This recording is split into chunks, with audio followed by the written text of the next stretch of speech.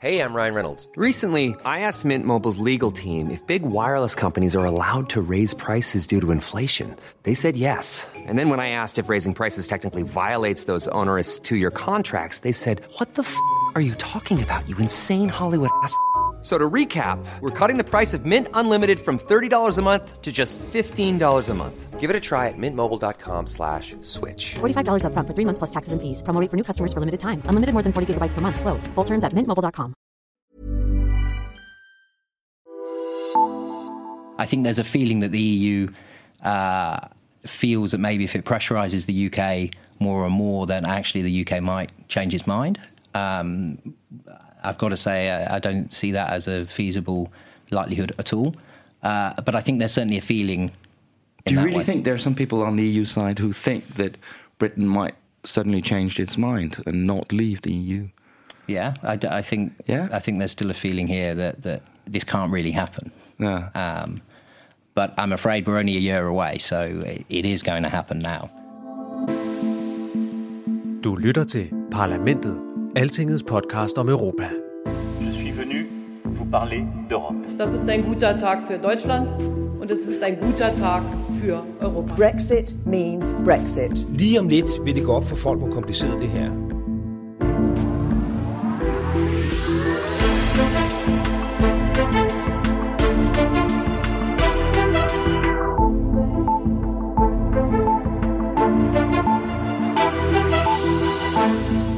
Mine damer og herrer, foråret lader lidt vente på sig, men på den politiske front skal jeg love for, at der er rimelighed her i Bruxelles. EU har problemer til alle sider, med Rusland, med USA og med Tyrkiet.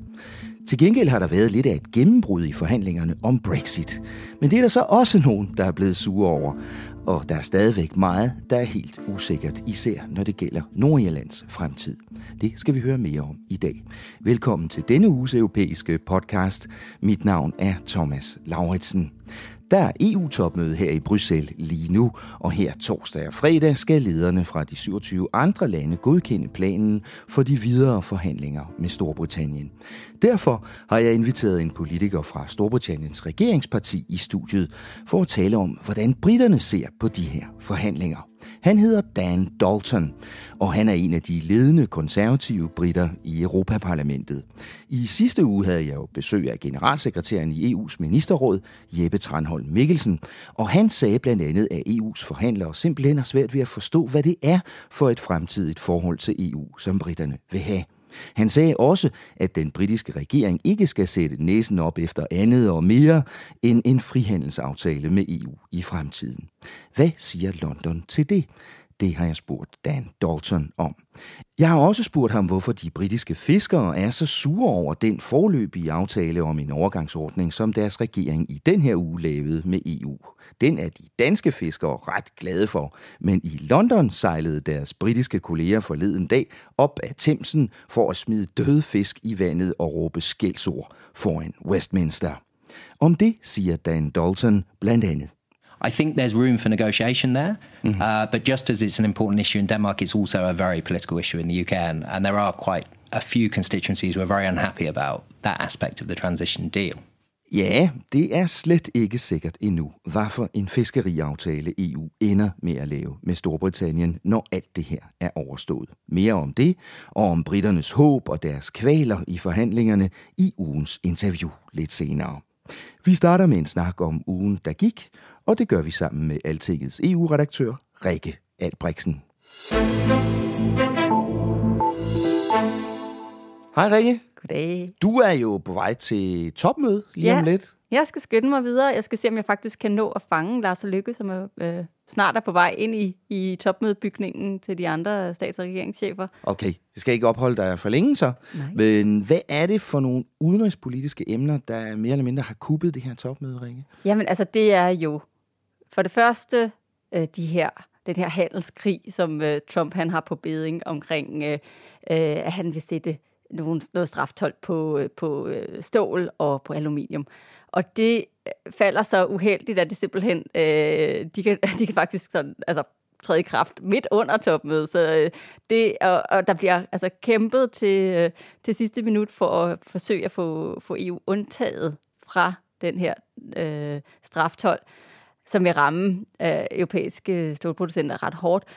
Men altså, uanset hvordan den ender, så har EU-cheferne ligesom et behov for at tale om, hvad gør vi egentlig i forhold til den her amerikanske partner, som måske ikke er helt så meget en partner, som de plejer at være, når det kommer til global handel. Altså, hvad gør man, hvis USA bare generelt lukker sig om sig selv, bliver mere protektionistisk, bliver mere besværlig at have med sådan i det globale handelsselskab. Så uanset hvordan og hvorledes, så er der brug for den her snak, og den kommer de til at tage her torsdag aften. Så er der Rusland også. Ja, det er der nemlig, fordi at den britiske premierminister Theresa May, hun kommer over til det her møde, og for en gang skyld, så skal hun ikke kun tale om Brexit, sådan som hun har gjort de sidste mange gange. Ja, det er hun sikkert glad for. Ja, det tror jeg nok, måske hun trænger lidt til en pause fra. Men altså, hun kommer jo over for at søge støtte efter, at briterne er ret sikre på, at russerne har haft en overordentlig stor finger med i spillet på det giftattentat, der var på britisk jord i Salisbury for et par uger siden, er det vel efterhånden. Og altså, der skal man også tage en snak om, jamen altså, hvordan håndterer vi et mere og mere fjendtligt indstillet Rusland? EU-ledernes mødeleder, kan man vel kalde ham, Donald Tusk, der er formand for det europæiske råd, lægger op til, at man ligesom bliver nødt til at tage nogle praktiske forholdsregler, og hvad det så, det så kan være for nogen, det må man jo så se på, men altså fordi at man har et Rusland, som man er mere og mere overbevist om, forsøger at blande sig i nationale valgkampe, forsøger på alle mulige måder at underminere tilliden til demokratierne, og det er jo selvfølgelig problematisk set med EU-øjne, så det skal man også have en snak om. Og så er det store spørgsmål altså, hvor kraftfuldt kan EU-kredsen gå ud og støtte med i det der med at sige, jamen det her, det er altså russerne, der har gjort det.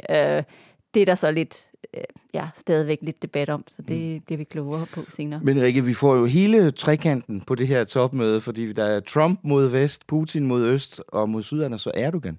Ja, og det er også besværligt med ham, fordi at, det er som om, at der er nogle autokratiske tendenser i Tyrkiet, som gør dem ret tunge at danse med for EU, fordi de er jo altså stadigvæk et potentielt kandidatland til at blive medlem af EU, selvom det er en ret frosset proces, og der er ikke rigtig nogen, der har nogen større fidus til, at det kommer til at ske. Men altså, de er stadigvæk også en vigtig strategisk partner. Det er de, fordi de også er med i NATO, men det er jo også fordi, at EU har lavet den her vidtgående flygtningeaftale, som var med til at stoppe den flygtningetilstrømning, vi så i 2015 mod Grækenland. Altså, og hvor vi jo betaler dem 6 milliarder euro for at ligesom holde den der dør lukket. Ja.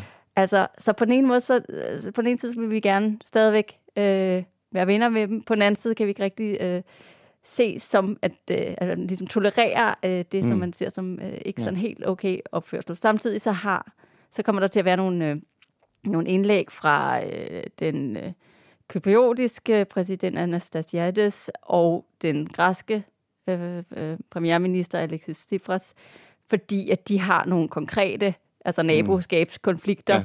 Om, for grækerne er det nogle politibetjenter, der er blevet tilbageholdt, og kyprioterne har noget ballade med, at nogle nærgående tyrkiske militærfartøjer, der kommer efter dem, når de er ude og prøver at finde olie og sådan noget i det Ægæiske hav. Så det Så det skal de også have en diskussion om i aften, om problemerne med Tyrkiet. Ja. Noget andet, der er interessant ved det her topmøde, Rikke, det er jo, at det er det første siden Angela Merkel blevet genudnævnt som kansler. Og hende har den franske præsident Emmanuel Macron jo altså gået og ventet længselsfuldt på i lang tid nu. Hvad betyder det? Kommer der så et fremstød nu fra Frankrig og Tyskland? Altså det havde man jo lidt fået lovet tilbage i december. Det sagde de jo faktisk. Det lovede de to. Det er udskudt til juni så. Men det der er trods alt sket, det er, at som man også havde ventet, så var Merkels første stop i en anden hovedstad, det var i Paris her i sidste uge, hvor hun efter 2 dage efter sin genindsættelse som kansler, var hos Macron for at sådan signalere, det her helt særlige fællesskab er der stadig, og de havde også det var et langt møde, de havde, så vidt jeg har forstået, sådan 90 minutter under 4 øjne, og så ud af sådan 4 timers møde, så det var ikke bare sådan en handshake, og så videre, ikke? Men det ligger ikke sådan lige på den flade, vel? Nej, det gør den nemlig ikke, fordi det, som Macron jo håbede på, det var, at hun ville gå ind og bide til bolle på nogle af alle de store reformidéer, som han har. Og det kan hun ikke rigtigt. Og det er jo ting, det er jo primært sådan udviklingen af det økonomiske samarbejde blandt eurolandene, som han gerne vil have sat noget kul på, men det er også sådan noget som, flygtningepolitikken, sikkerhedspolitikken, hvor man ikke er helt sikker på, om der egentlig er en fransk-tysk linje, som flugter helt. Så og på euroområdet er det blandt andet de her tanker om en europæisk finansminister, et eurobudget og sådan noget. Sådan nogle ting der, ikke? Ja. Og selvom der faktisk er et eurotopmøde i forbindelse med det topmøde, som så starter her torsdag og fortsætter fredag, så forventer man ikke sådan det helt store på det.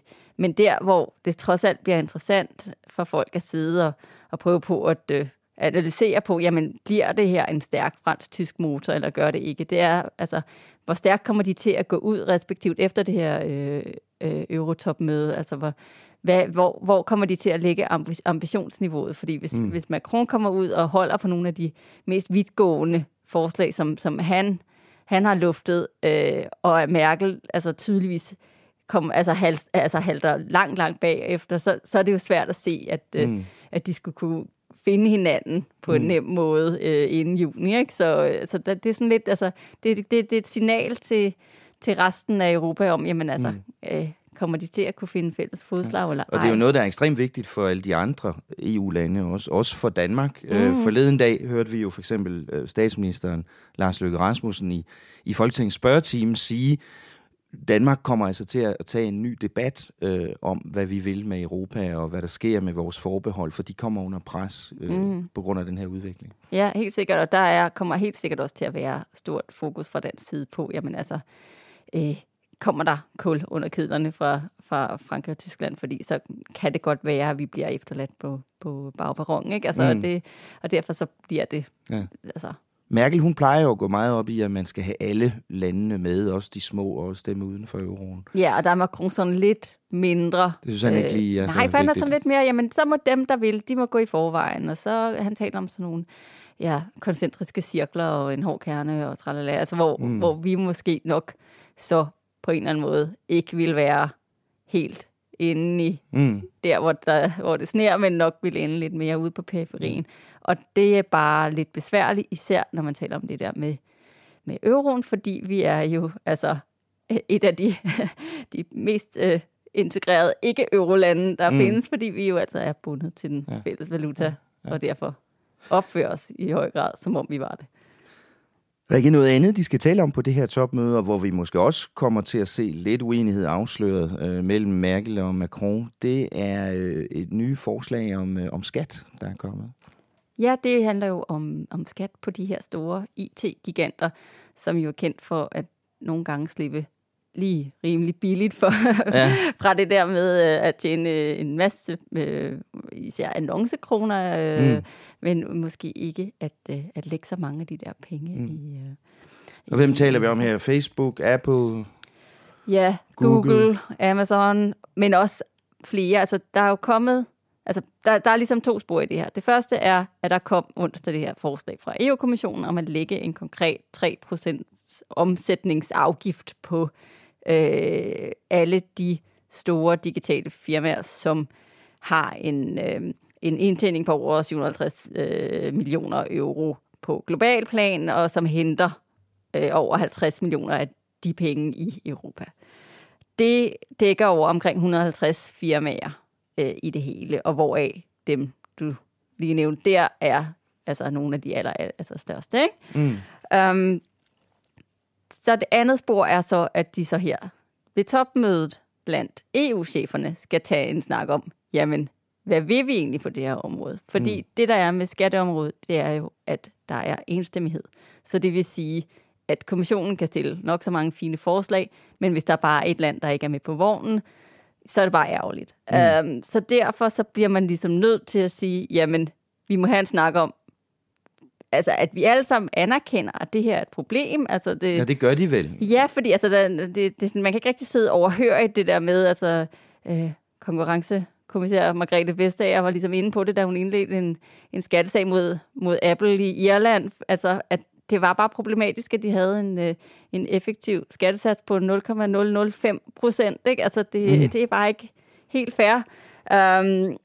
Så der er enighed om, at der er et problem, og at et eller andet sted skal de her virksomheder, som jo bare vokser og vokser, jo beskattes et eller andet sted. Ikke? Men der er ikke enighed om, hvordan? Nej, det er der ikke. Og der er endda mange forskellige hold. Ikke? Altså, der er ligesom dem, der bare siger, niks, vi vil overhovedet ingenting. Det er sådan nogle som Luxembourg og Irland, der bare siger nej, fordi at de selv... Altså, de lever nærmest af at tiltrække store multinationale virksomheder på den måde. De vil ikke af med den virksomhed, vel? Og så er der sådan nogen som Danmark, blandt andre, som har det sådan lidt, jamen vi vil gerne gøre noget, men princippet er skævt. Altså at det der med, at man beskatter omsætning, altså det fraviger jo den måde, man normalt beskatter på, og samtidig så er vi jo som en lille åben økonomi, der sælger mange ting ude i udlandet, heller ikke interesseret i, at det bliver et princip og en måde at gøre det på, som kunne ramme andre sektorer, ikke? Altså, fordi at det kunne betyde rigtig meget for det skattegrundlag, vi har i Danmark. Og som jeg nævnte før, så er Frankrig og Tyskland heller ikke helt enige om det her. Nej, det er de ikke, hvor Macron er ret hugt på, at der skal ske ret meget. Der er Merkel blandt andet på grund af at det her jo rammer amerikanske virksomheder. Ja, fordi det skulle jeg lige til at sige, det er jo en ekstra krølle lige nu på den her sag. Fordi når man i forvejen er i konflikt med Trump, som jo har sådan en, nærmest, er jo hysterisk følsom over for det der med, at han føler, at EU behandler amerikanerne unfair, fordi vi har et handelsoverskud og overskud på handelsbalancen osv. Altså, at så er det måske ikke det helt rigtige tidspunkt at prikke til nogle af de allermest sådan ikoniske amerikanske virksomheder og prøve på ligesom at hive skattekroner hjem fra dem, ikke? Og det vil jo unægteligt ramme flest amerikanske virksomheder. Ja, de anslår, at omkring halvdelen af dem, der vil blive ramt, af amerikanske virksomheder. En tredjedel er så europæisk, og så den sidste del er så fra andre steder, ikke? Og så så det, og grunden til, at lige Tyskland er særlig sådan forstående over for amerikanerne, det er, fordi de ligesom også bare er blevet udpeget til dem, som Trump synes er allermest problematiske, fordi de kommer der og sælger deres tyske biler, og blandt andet netop på grund af det, det voldsomme. Så det gør den her skattediskussion endnu mere følsom under topmødet. Det bliver interessant at se, hvad der kommer ud af den diskussion. Vi tager fat i emnet om de transatlantiske problemer igen i næste uges podcast. Nogenlunde samtidig med, at kommissionen præsenterede det her skatteforslag i onsdags, Rikke, så var der virkelig gang i den på Brexit-fronten over i London. For der var nemlig fiskekrig, var der. Ja, der var i hvert fald nogle vrede fiskere. De sejlede en tur op ad Themsen, og så kastede de døde fisk i vandet ved det britiske parlament i Westminster. Og en af de politikere, der mødte op på flodbredden for at støtte fiskerne, det var den konservative Jacob Rees-Mogg. Lad os lige høre, hvad han sagde til BBC. People were promised we'd take back control on the 30th of March 2019, and that's now been delayed, and that could potentially be disastrous for our fishing communities. This is compromising with people's livelihoods. I mean, the argument that you can't make an omelette without breaking eggs is all very well until you're dealing with people's livelihoods and potentially putting them out of business. Ja, Rikke, hvem er det, han er ham her, og hvad er det for et budskab, han vil ud med? Jamen, det er jo, som du sagde, Jacob Rees-Mogg, og han er nærmest en karikatur på sådan en overklasse Tory, stokkonservativ, reaktionær, sådan en, der er super stolt over at aldrig have skiftet en ble på nogle af sine 6 børn. Og så hader han EU, og er ligesom i spidsen for det hold af euroskeptiske backbenchers, som Theresa May ligesom skal holde styr på for at få sin Brexit-linje igennem. Altså konservative parlamentsmedlemmer, der er imod EU. Jep, ja. Lige præcis. Så, og det, han harcelerer over i det her klip, det er den overgangsordning, som EU og briterne indgik i mandags. Og det, der er pointen med den, det er, at man for at give virksomheder og borgere og resten er også en mulighed for at undgå, at man står i en situation, hvor man ikke har fået styr på præcis, hvad det er for et forhold, man skal have til EU. Sidenhen, at man og får sådan en uordentlig Brexit, som mange frygter, at så beholder man simpelthen britterne i vid udstrækning under EU-reglerne i yderligere 21 måneder, så man udskyder den der. Også når det gælder fiskeri. Også når det gælder fiskeri. Og det er det, fiskerne er sure over. Ja. Og altså, det betyder jo så, at fiskerne er sure over, fordi de har jo hele tiden har sagt, at jamen, de vil jo take back control, og de vil have deres egne bestemmelser over deres egne farvande osv. osv. Men nu forbliver man så under EU's fælles fiskeripolitik i yderligere 21 måneder. Og det er de jo ikke særlig tilfreds med. Men samtidig har den britiske regering jo også sagt, at den aftale, der er lavet om overgangsordningen den her uge, det er et gennembrud, som de er glade for. Ja, og det er det også helt sikkert, og det er jo faktisk det første sådan rigtige, hvad kan man sige, kapitel, der bliver lukket ud af de. Altså der er ligesom 3 ting, der skal være på plads i den her skilsmisseaftale. Der er en traktat om skilsmissen, der er en sådan rammeaftale om det fremtidige forhold, hvor man ikke kommer helt i detaljer, men man lægger nogle lange linjer for, hvad regner vi med, der bliver for en slags aftale, og så er der så den her overgangsordning. Og nu, så det er ligesom det første håndgribelige i hvert fald den britiske Brexit-minister David Davis, han lød meget optimistisk, da de havde lavet aftalen her forleden dag. Prøv lige at høre, hvad han sagde. Throughout this process, one message has been clear from business in the United Kingdom and across the European Union, that they need to be able to plan for the future with confidence. Businesses need not delay investment decisions or rush through contingency plans based on guesses about the future deal. Instead, they now have certainty about the terms that will apply immediately after our withdrawal, meaning that they can continue to operate and invest with confidence as the design of our future partnership with the European Union becomes clear. Okay, Rikke. Så David Davis, han siger, at nu er der sikkerhed for erhvervslivet og for virksomhederne og for alle folk, i hvert fald indtil udgangen af 2020. Men altså, er der nu også det? Altså, det korte svar er nej. Ja. Fordi det hele er jo afhængigt af, om de andre dele af den her aftale også kommer på plads. Og her er det primært aftalen om den traktat om skilsmissen, som er bare ikke er i hus overhovedet. Det, der er det helt store problem her, det er jo grænsen mellem Nordirland og Irland, som bliver EU's nye ydre grænse, og hvor, hvis man tager britterne på ordet og hører på, at de ligesom ikke vil være med i det indre marked og tolvunionen, så er det bare enormt svært at finde ud af, jamen, hvad er det så for en magisk løsning, der skal gøre, at man ikke skal have infrastruktur på den grænse. Og det spørgsmål er ligesom bare kæmpestort og på ingen måde besvaret endnu. Og det, man har gjort, det er, at man har skudt det her til hjørne, men at man bliver nødt til at komme tilbage til det, og man bliver nødt til at komme op med noget meget snart, fordi ellers så ryger alt det andet på gulvet. Ja. Og det mindede EU-chefforhandler Michel Barnier også lige om i mandags, så lige inden folk kom alt for meget i feststemning.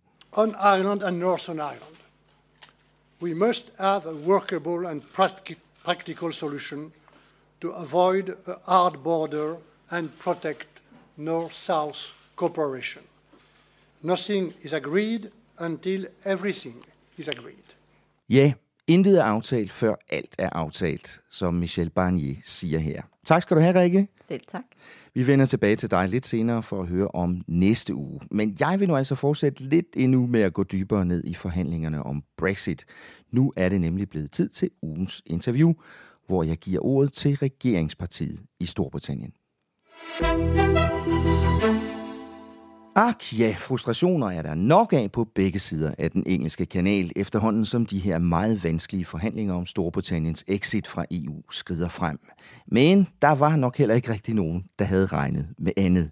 Her i Bruxelles hører vi naturligvis en hel del om, hvor uklare eller selvmodsigende britterne måske kan være i de her forhandlinger. I sidste uge sagde rådets generalsekretær Jeppe Tranholm Mikkelsen jo for eksempel her i podcasten, at EU simpelthen har svært ved at fatte, hvad det er for et forhold, britterne vil have til det indre marked. Men hvordan ser det egentlig ud fra den anden side af kanalen? Hvad er det for et fremtidigt forhold, britterne forestiller sig? Er det nok med en frihandelsaftale? Og hvad synes den britiske regering om den måde EU's forhandlere opfører sig på? Det vil jeg gerne vide noget mere om, og derfor har jeg taget en snak med Dan Dalton. Han er et af de ledende medlemmer af Europaparlamentet for Storbritanniens konservative regeringsparti, og han var faktisk en af de konservative politikere, der anbefalede at blive i EU ved folkeafstemningen i juni 2016. Men nu må han alligevel forsvare britternes krav på vej ud af EU, for der er ingen vej tilbage, siger han. Hør her, hvad Dan Dalton har at sige om misforståelserne, om frihandelsaftalen, om Nordirland og om fiskerne i Nordsøen. Jeg startede med at spørge ham, om den britiske regering er tilfreds med den overgangsordning frem til udgangen af 2020, som der blev lavet en foreløbig aftale om i den her uge. Yeah, I mean, I think ideally it would have been 2 years, but the end of December 2020 is 19, 20 months. It's enough. I mean, we would like a little bit more, but I think we understand the fact that we need to be in with the end of the financial framework and not be coming into the next financial framework that starts at the start of 2021. So I think the UK government can live with it. Why is it important to have this transition period for Britain? I thought you wanted to leave. We do want to leave, but I think the key thing is to make sure that you don't have two different changes of rules and regulations. You know, one a big change followed by then another change in a couple of years' time when the free trade agreement is agreed. I think it was very important from our point of view that the existing rules continued, then we have one change at the end of the process, and we give businesses on both sides of the channel the chance to at least get themselves ready for that one change that's going to happen. It gives more time to negotiate the final agreement for the future relationship. That as well. I mean, the 2-year time frame of Article 50 is quite tight. Yeah. This does relieve the pressure a little bit, so there's a little bit more time to go into the details for the future relationship. Okay. One of the things in that deal which made some Danish people very happy is the fact that apparently it will be possible to go on with the fishery arrangement that is at present, at least during the transition period. What do you think is going to happen afterwards? Because the Danish fishermen are wondering about that now. Well, I think it's too early to say. I mean, that's going to be in the global negotiations of the arrangement we have afterwards. I mean, I think fishing obviously is very a political issue, not just in Denmark, but also in the UK. Of course. I think, you know, the aspiration is for the UK to be able to sort of take back control of the fishing waters in general. The question will be whether we actually have the feasibility to do that with our own fleet, or whether there is a future option to offer access to EU fishermen in return for access to fish markets in terms of fish that we catch and sell into the EU without having quotas. So I think there's room for negotiation there. But just as it's an important issue in Denmark, it's also a very political issue in the UK, and there are quite a few constituencies who are very unhappy about that aspect of the transition deal. Yes. On Northern Ireland, we're not there yet at all. I mean, the present deals still leave that more or less open. And the EU is more or less saying now we're waiting to see what the UK will propose as a solution to the Northern Ireland border problem. Is that coming? Yeah, well, I think there's two elements to it. First of all is we don't know exactly what the situation on the border will be until we know, again, what the free trade agreement is, what the situation is in terms of goods going across the border, because in terms of free movement of people, there is a common travel area between Ireland and the UK, which means you don't need any border checks for people. The issue is goods. So it really depends what the final agreement is on goods before we can really make any final analysis of what's going to happen on the border. But from the UK side, it's clear. We're not going to impose a border. If there do need to be checks, we can do them in a variety of ways that do not mean that there is a border or border check. And That's consistently been the view from the UK government. It is feasible. I think from our side, we'd like a little bit more buy-in from the European side that there is a feasible option here that can avoid the hard border. No one wants a hard border on any side of this negotiation. But if the final Northern Ireland solution depends on how the future relationship between Britain and the EU will be, how are we going to do that in negotiations? Because the future trade agreement will probably only be finalized during the transition period. Yeah, although the framework of that should be agreed in October. Yes. And I think the framework will provide a lot of clues as to how this can actually be done. Okay. So I think we can do it before we actually go into the transition. All right. Well, we've already moved on to the future deal question. Today, Friday, during the EU summit, the EU 27 leaders will be looking at these new EU draft guidelines for the future relationship. And one of the things it says very, very clearly is that the EU can offer a free trade agreement to Britain, but nothing else. It's not possible to be sort of part of the internal market in another way. Will that be enough for Britain? Well, I think the UK isn't asking to be in the single market. This is one of the big misconceptions, I think, in Brussels. The UK is not asking to be in the single market. What we want, in trading terms at least, is a free trade deal. But we want a trade deal that goes beyond really any trade deal that's ever been done anywhere else. So, we're not just looking about 0% tariffs. We're also looking about mutual recognition of the bodies that make standards, which means that goods on both sides can go without, any checks because the bodies that make those standards have been accredited by each side. Yeah. So this is, and that is revolutionary in trade terms. Yeah. That sort of deal has never been achieved before, but there's actually an opportunity for us to do it because we start from a point where we're at common standards. So, we are ambitious with it. We're not just talking about a basic free trade agreement. We want the most ambitious one that's ever been agreed anywhere. I talked to the Secretary General of the European Council, who's a Dane, Mr. Tranholm, you know him, last week. And he said, what we're proposing here is the most ambitious free trade agreement in the world. Do you agree with that? Well, not from what I've seen, it isn't. At the moment, the EU has offered 0% tariffs on goods, which is more ambitious than has been offered with anyone else. There's no other third country that has 0% on goods. But, in the Canada deal, for example, there's much more work on mutual recognition of standards and working out how to avoid the non-tariff barriers in regulations that are on different sides. We haven't even started talking about that. So I'm not convinced yet that the Council is offering us the most ambitious trade deal. Certainly from our point of view, we want the most ambitious trade deal that's ever been achieved. We think that there is will from the Council side to move towards that as well. But it's obviously going to take quite a lot of time to get through the details of it because it is obviously very complex. Yeah. And that's interesting that you should say that because one of the things Mr. Tranholm also said several times was we can't really understand what it is the UK wants. What kind of future deal exactly they're asking for.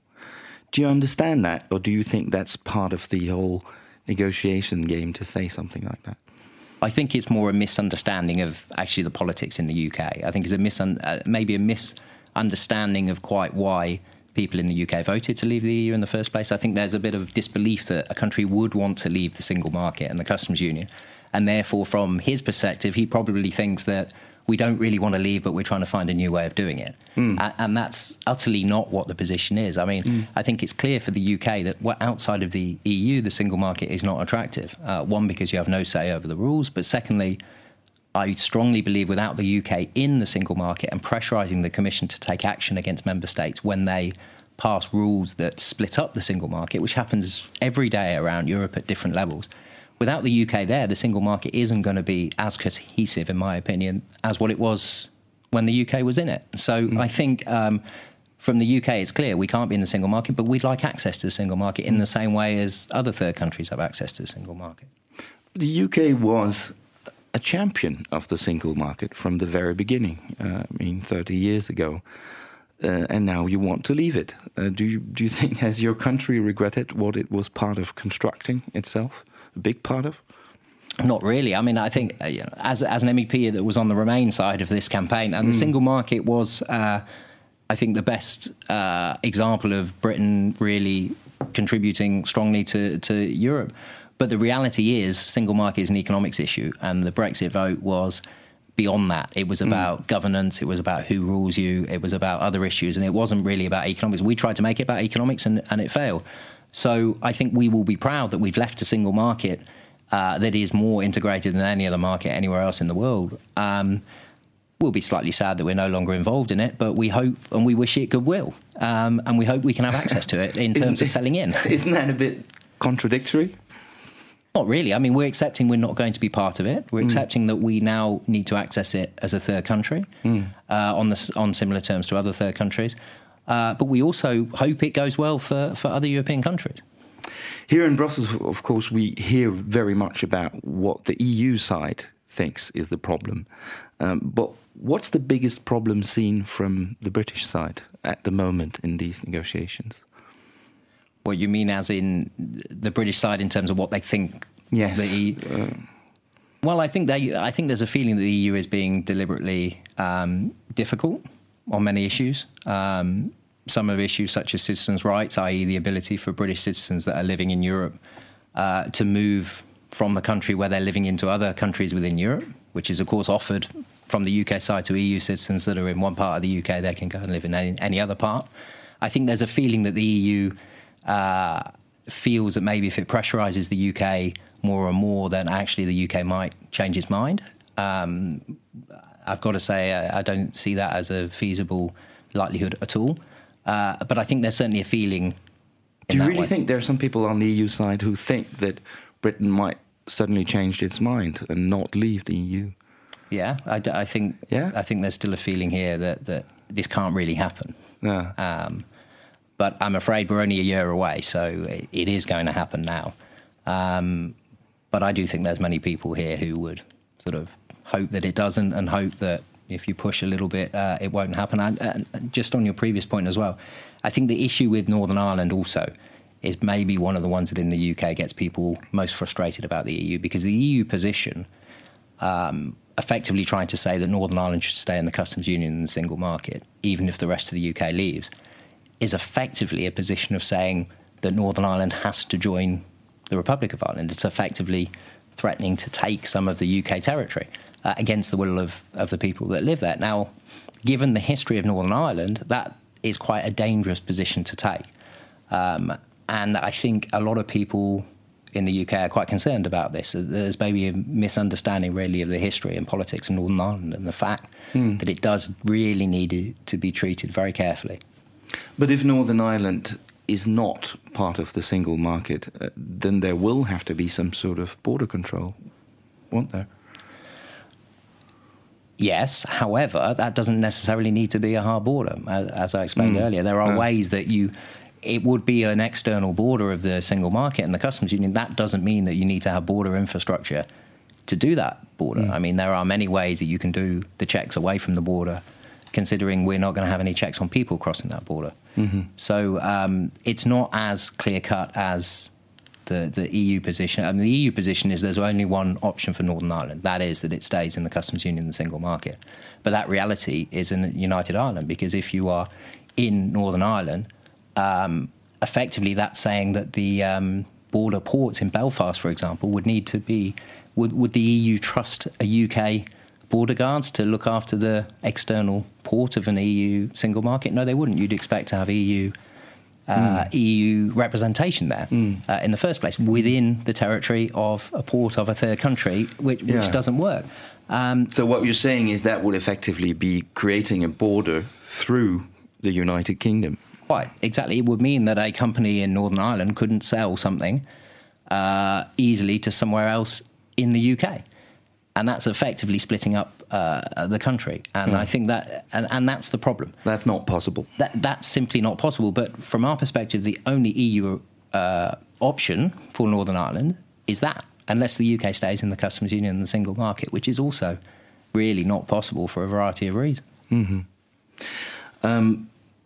Do you understand that when the EU side, the EU 27, say that they need to protect the integrity of the single market, these countries are, at least that's what they say, protecting their own interests, their own businesses, their own economies.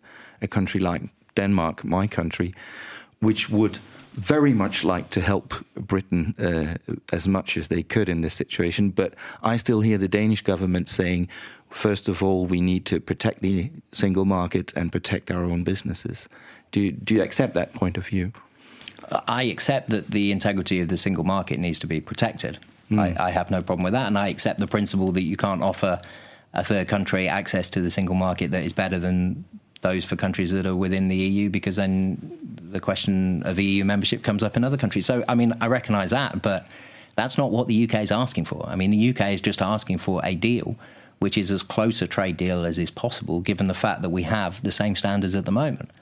And that provides an opportunity for a huge blue sky thinking on what that trade deal could be, and also that trade deal could really be a template for future trade deals around the rest of the world. Together, the UK and the EU can really be champions of free trade globally, which at the moment is really under threat. And you see what's happening with the USA and with other countries potentially with trade restrictions. You know, there's a real opportunity for us to reshape what a trade agreement is. So, you know, I think we've got an opportunity there. Now, Danish businesses are going to be hurt if we don't have a comprehensive free trade agreement between the UK and the EU. I understand that around 1.5% of Danish GDP is threatened if there is not a deal. We have very close trading links between the two. So it's also in the interest of Danish industries to have a good, close trading relationship with the UK going forward. Tak til Dan Dalton, medlem af Europaparlamentet for det konservative britiske regeringsparti. Der er stadigvæk et godt stykke vej, før de forhandlinger er i hus. Men nu skal det hele jo ikke handle om Brexit. I næste uge er det påske, men det betyder jo ikke, at EU lukker hele butikken lige med det samme. Der kommer til at ske et par spændende ting, gør der ikke, Rikke? Jo, altså der kommer jo det her famøse Tyrkiet-topmøde på mandag, som vi allerede har snakket om. Og det er så formændene for henholdsvis EU-kommissionen og det europæiske råd sammen med den bulgarske premierminister, der skal have en snak med Erdogan. Og det skal de i Varna i Bulgarien, så det bliver interessant at se, hvad der kommer ud af det. Ja, og du har jo allerede ridset mange af de problemer op, som de skal diskutere med Erdogan. Så er der også nyt i Selmayr-gate. Ja, the sequel. Sequel, ja. Det handler jo om den her udnævnelse af den nye generalsekretær i EU-kommissionen, Martin Selmayr, som han hedder.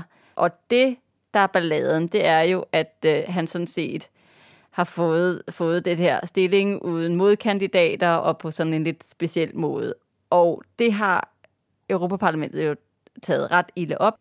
Og det, der så kommer til at ske i næste uge, det er, at budgetkontroludvalget, som er blevet udpeget til at granske den her sag, de skal grille EU's personalekommissær, kan man kalde ham, Günther Oettinger, som har ansvaret for sådan noget HR-spørgsmål, kan man sige, med andre ting også oven i det. Men han skal simpelthen på grillen, og så har de her udvalgsmedlemmer allerede sendt ham 134 spørgsmål angående Selmayrs udnævnelse, som de altså gerne vil have svar på.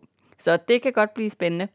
Og det skal ligesom munde ud i, det er, at de skal så lave en rapport efterfølgende, som ligesom skal være deres dom over, om hvorvidt den her proces den er gået rigtigt til eller ej. Og den kommer til at komme ud i april, og hvor det samlede Europaparlament så skal stemme om det. Okay. Tak til dig, Rikke Albrechtsen, og god fornøjelse med EU-topmødet. Tak for det.